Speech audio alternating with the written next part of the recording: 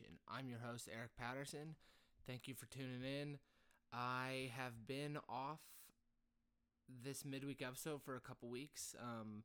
My work schedule was a little hectic, so I couldn't get those out, but good to be back. Good to be doing this solo episode. I have some good stories today. A couple are just very brief, but I thought they were very interesting, and a couple topics that pique my interest, and that I stumbled upon just scrolling through the news. So, sometimes that's the best option. I do want to make everyone aware of the hurricane that is hitting Florida. I think I saw it was hitting Panama City just under a Category 5. So it's been another rough year for hurricanes, but it's part of where we live. It's part of being down south on the coast. We build cities in tough places, but I hope everyone's safe. And if you are affected, I wish you the best, and thoughts and prayers. So anyway, we'll hop into it. One of these little short stories, it's not really a story, it's really just a little blurb I saw. This is from, where is it? Condé Nast Traveler. They have an article about Amtrak tickets throughout some of the most scenic routes in the U.S. They say tickets are low as $13. That specific $13 trip is from Chicago to St. Louis.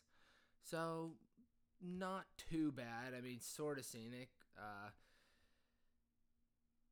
There are parts of Illinois that are beautiful. Pretty flat, but beautiful. Some other trips include Seattle to Portland.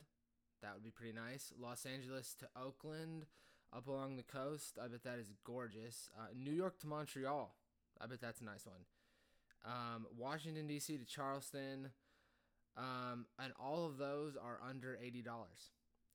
Seattle to Portland's $25. Los Angeles to Oakland is $39.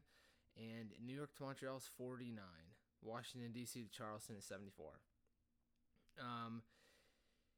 There are even a 35-hour ride from Seattle to Los Angeles,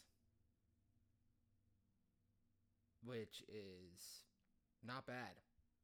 Long ride, but for just $79.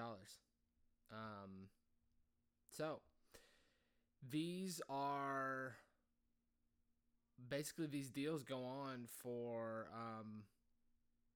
November 27th to May 22nd with no blackout dates.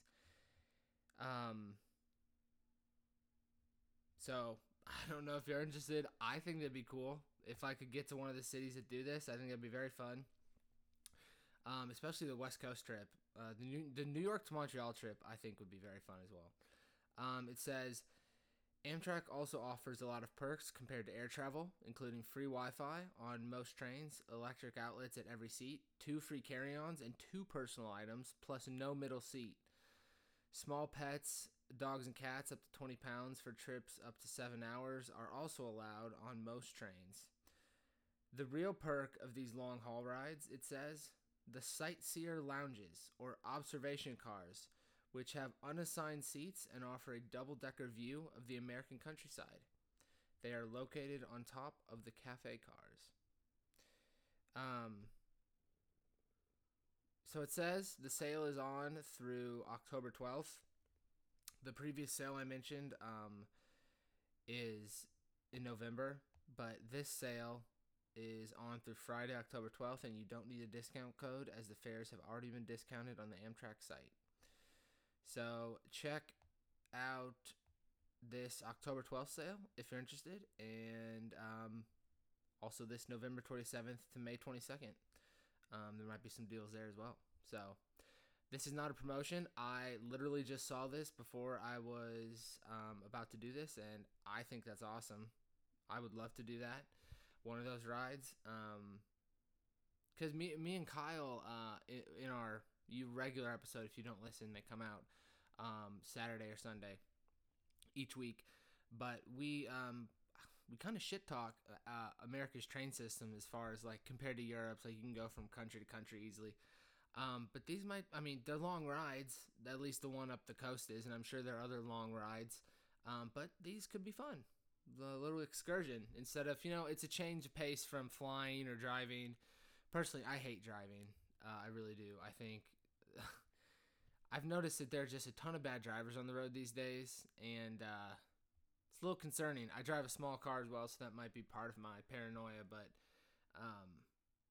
especially for long drives, I would prefer to have a larger car. But anywho, check those out. This next one concerns the world's best whiskey. This year, it happens to be American, according to one whiskey expert. It says, for the third year in a row, the best whiskey in the world is American by one measurement. So it says, every year for the past 15 years, a man named Jim Murray has released a whiskey Bible that ranks his faves. He considers over 4,600 types of whiskeys for this edition, which sounds like a fun job, and his picks are important in the whiskey world. If you're not familiar with whiskeys and how much of a crazy world it is, that is a lot of, that's a lot of anything, but that's a lot of whiskeys. According to his palate, the article says, the 2019 World Whiskey of the Year is William LaRue Weller, 128.2 proof, part of the Buffalo Trace Antique Collection 2017. It is a Kentucky straight bourbon whiskey that was barreled in 2005 and bottled in 2017. Now I have to shout out to my dad because he loves whiskeys and all types of very intense tasting alcohols, but mostly whiskeys. And this article is basically like I'm doing this as a shout out to my dad. I know my mom listens, but I don't think my dad does. But he might listen every now and then, so maybe he'll catch this one. But anyway, yeah, that was the number one. It says its tasting notes include marshmallow, salted almonds, nougat, figs, and dates. It smells of caramel corn, new leather, plums, light toffee, and pipe tobacco. It's also sold out, so it must have been good. I'm sure it was a pretty penny, considered it was bottled in 2005. Just like wine, they age them in barrels, and the longer it's in there, the more richness and the more flavors you get. And yeah, this marks the third year in a row that Murray has picked an American whiskey for the best in the world. In 2018, he chose Buffalo Trace's small batch release, Colonel E.H. Taylor 4-grain. In 2017, it was Booker's Rye 13-year-old, a Kentucky straight rye whiskey. But in 2017, the top prize went to actually a Crown Royal Northern Harvest Rye. And previously, there were Japanese and Scottish winners. So there's that. If there's anyone that is a whiskey connoisseur or any sort of Scotch, bourbon, anything like that, shout out to you. I'm not there yet. I have had many tastes of certain whiskeys and bourbons and scotches that my dad tastes and drinks, but can't do a full glass yet. I'm not there. Maybe as I age. I hope so. Hopefully it runs in the genes, runs in the family. Anywho, the last one is really just there's no really story to it, but Nikki Haley, if you're not familiar with her, she represents the United States at the UN. She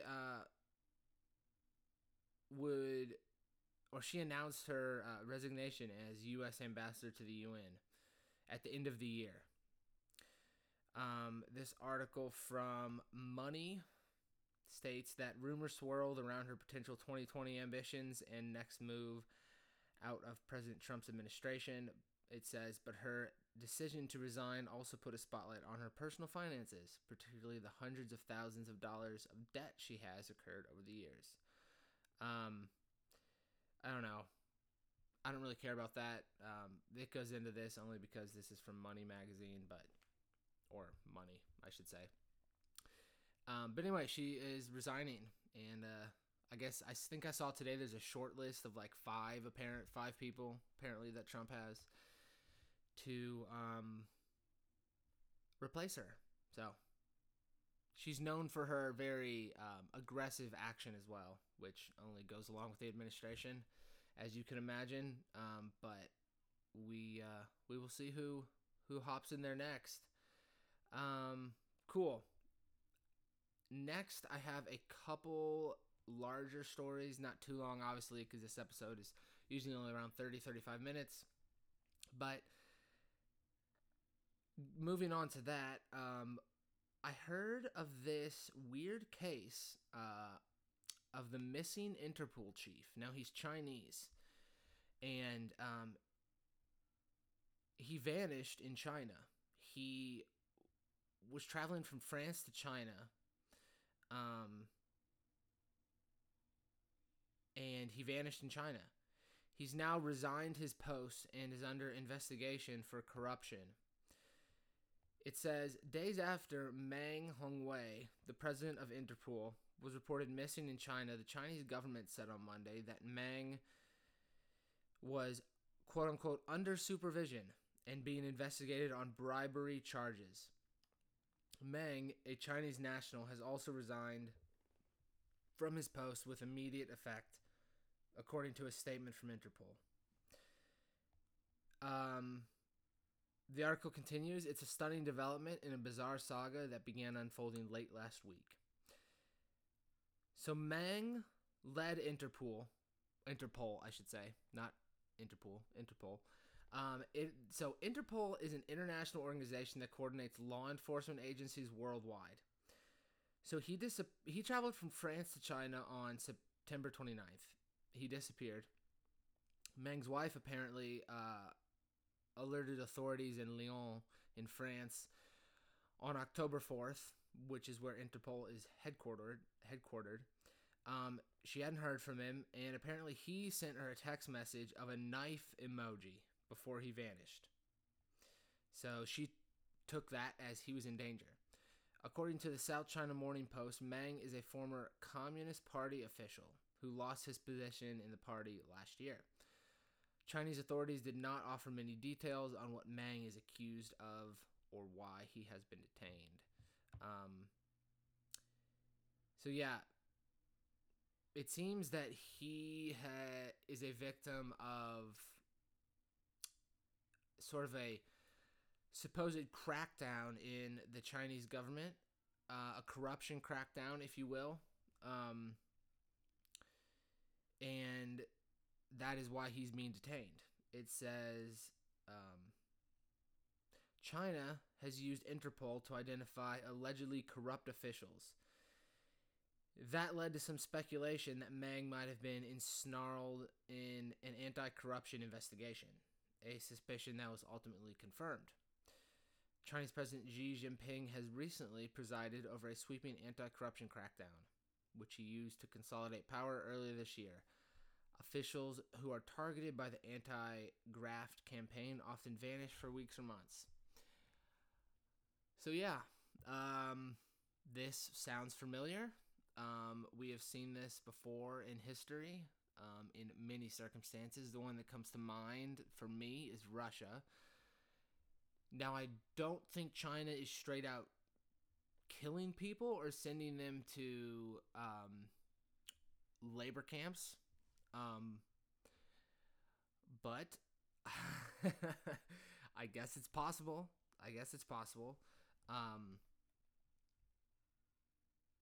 The interesting part is that China had cheered Meng's ascension to the top of the international agency when he took over in 2016, as a sign of its growing global clout. This article from Vox tends to lean toward the idea that by basically capturing Meng, that China is not shedding itself in a very good light. The article says Meng's detainment may ultimately end up being a setback for China's aspirations to rise to global leadership. Julian Ku, a professor at Hofstra University's Maurice A. Dean School of Law, told the New York Times that the fact that Meng has quote-unquote disappeared without any notice to Interpol will undermine the Chinese global outreach effort. So it's no mystery to anyone that China has been growing for many years, and that the Chinese country as a whole is making a fairly pronounced stance on the international scene. There's an ongoing Chinese-U.S. trade war, if you will.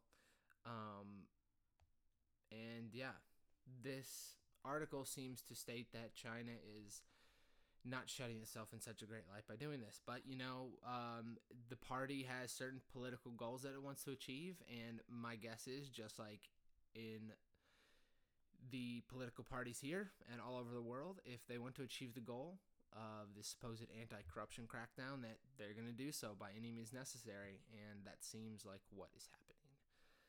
So I guess we'll continue to follow this. I think it's really interesting. I mean, Interpol is like one of the. It says they help federal agencies in 192 countries. So huge organization.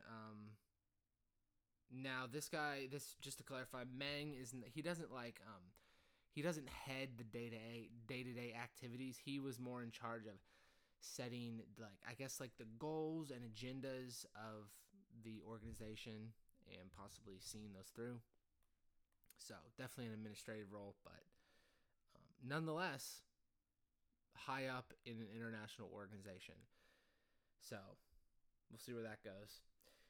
This last story I have is super interesting. It concerns underwater archaeology, which I think archaeology is fascinating in general, but underwater archaeology is a whole different beast. So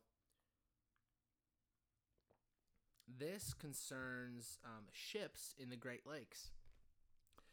The title of the article from Smithsonian.com says, underwater archaeologists may have discovered the oldest shipwreck in Lake Erie. After an ill-fated journey hauling boulders sank it, the Lady Serpent is at last ready to tell its story.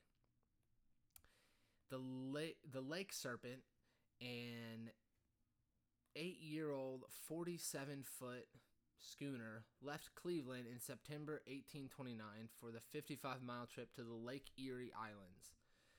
Upon arriving at the island rich with limestone, the ship's crew collected a load of stone to return to Cleveland. 4 years later, the island would be bought by a pair of brothers, Addis and Irid Kelly.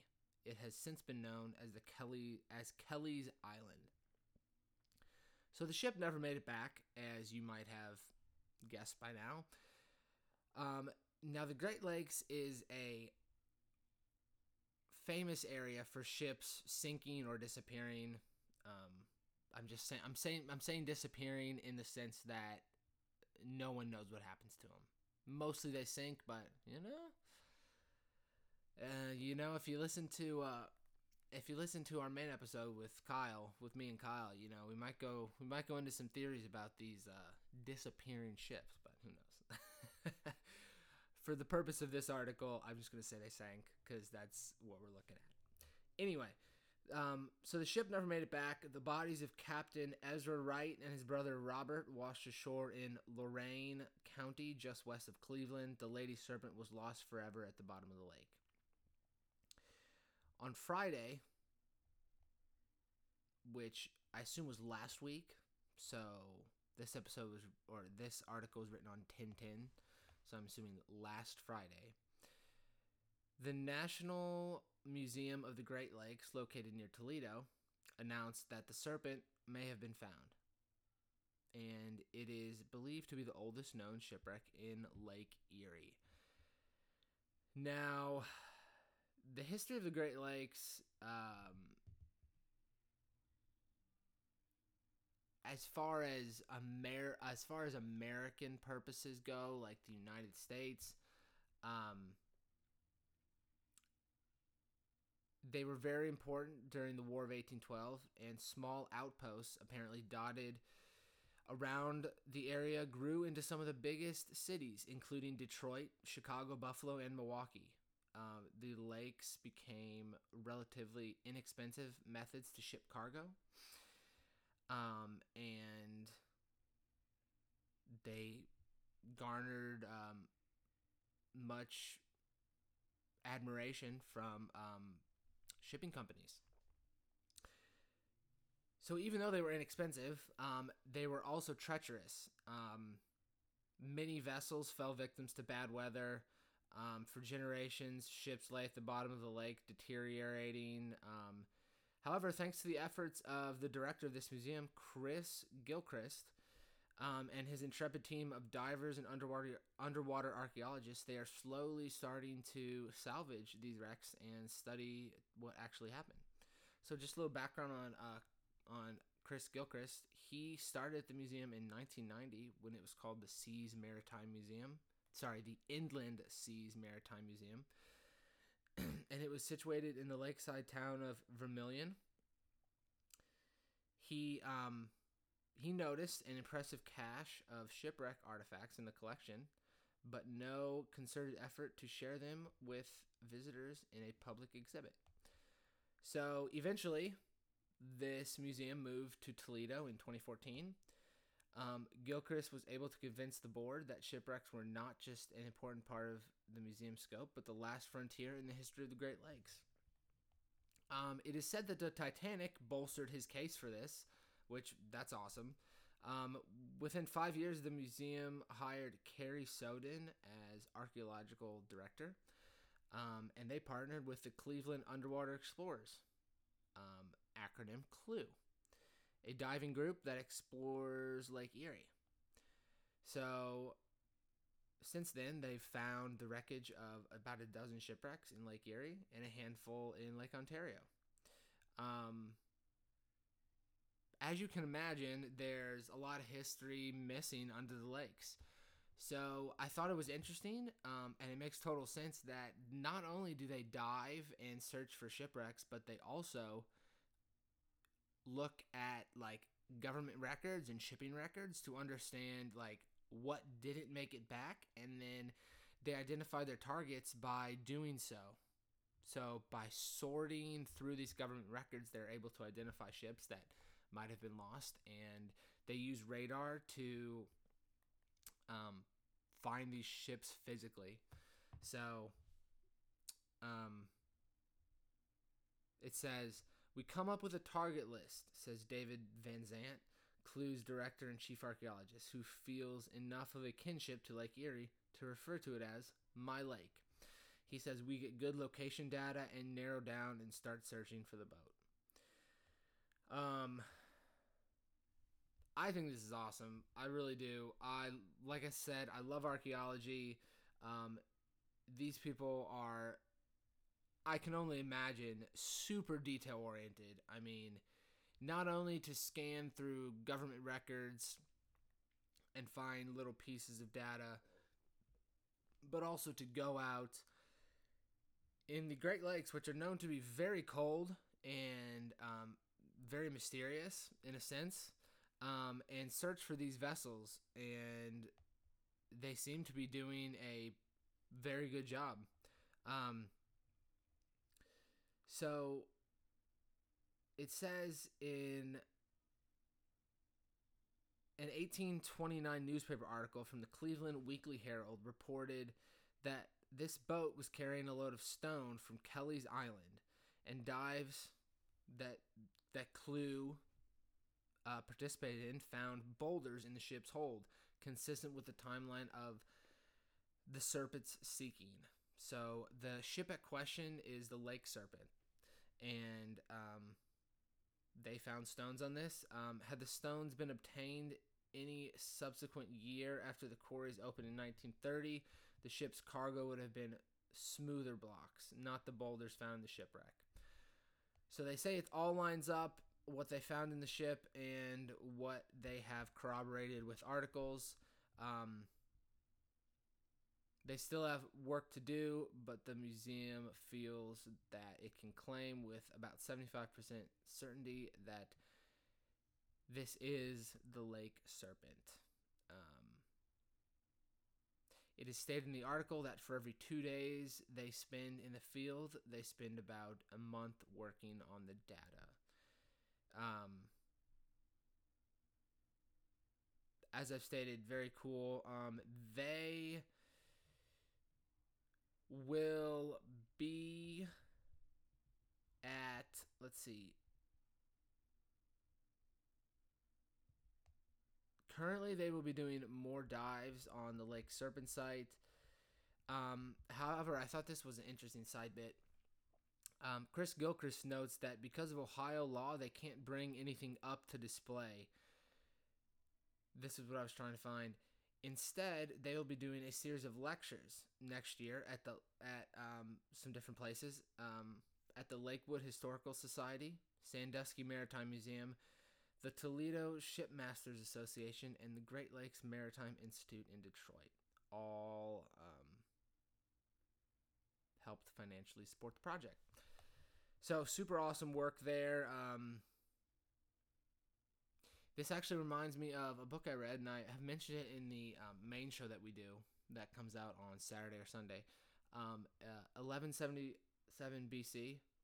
They talk about many shipwrecks that happened in the Mediterranean Sea, and how they were carrying a little more expensive cargo than stones or blocks of brick or whatever that the Lake Serpent was. They're carrying like gold and jewels and massive amounts of wealth. So the ocean holds many secrets, and we are hopefully developing technologies, and we have technologies already, as well as the hard work from many individuals at Clue and Chris Gilchrist and his organization. So very cool stuff there. If you want to find us on social media, you can find us on Twitter at World We Live Pod. Catch us on iTunes, World We Live in Podcast, rate and review. We appreciate your input. We are now on Podbean. You can catch us on there and anywhere else you can find podcasts. And as I stated previously, I myself and my good friend and co-host Kyle Malden put out an episode on the weekend, and it is a little more mysterious. If you haven't listened before, it is mysterious, and we're getting into Halloween, so I think we're going to start talking about some haunted stuff, even though we've done that before. But, you know, got to stick to what's coming up the pipeline, and that is Halloween. The candy is already out in the grocery stores. Crazy. Actually, it was out like a month ago. Me and Kyle noticed that. Silly. But, thank you for listening. We appreciate you. Listen to our main week episode, and we will catch you next time. Thank you for listening.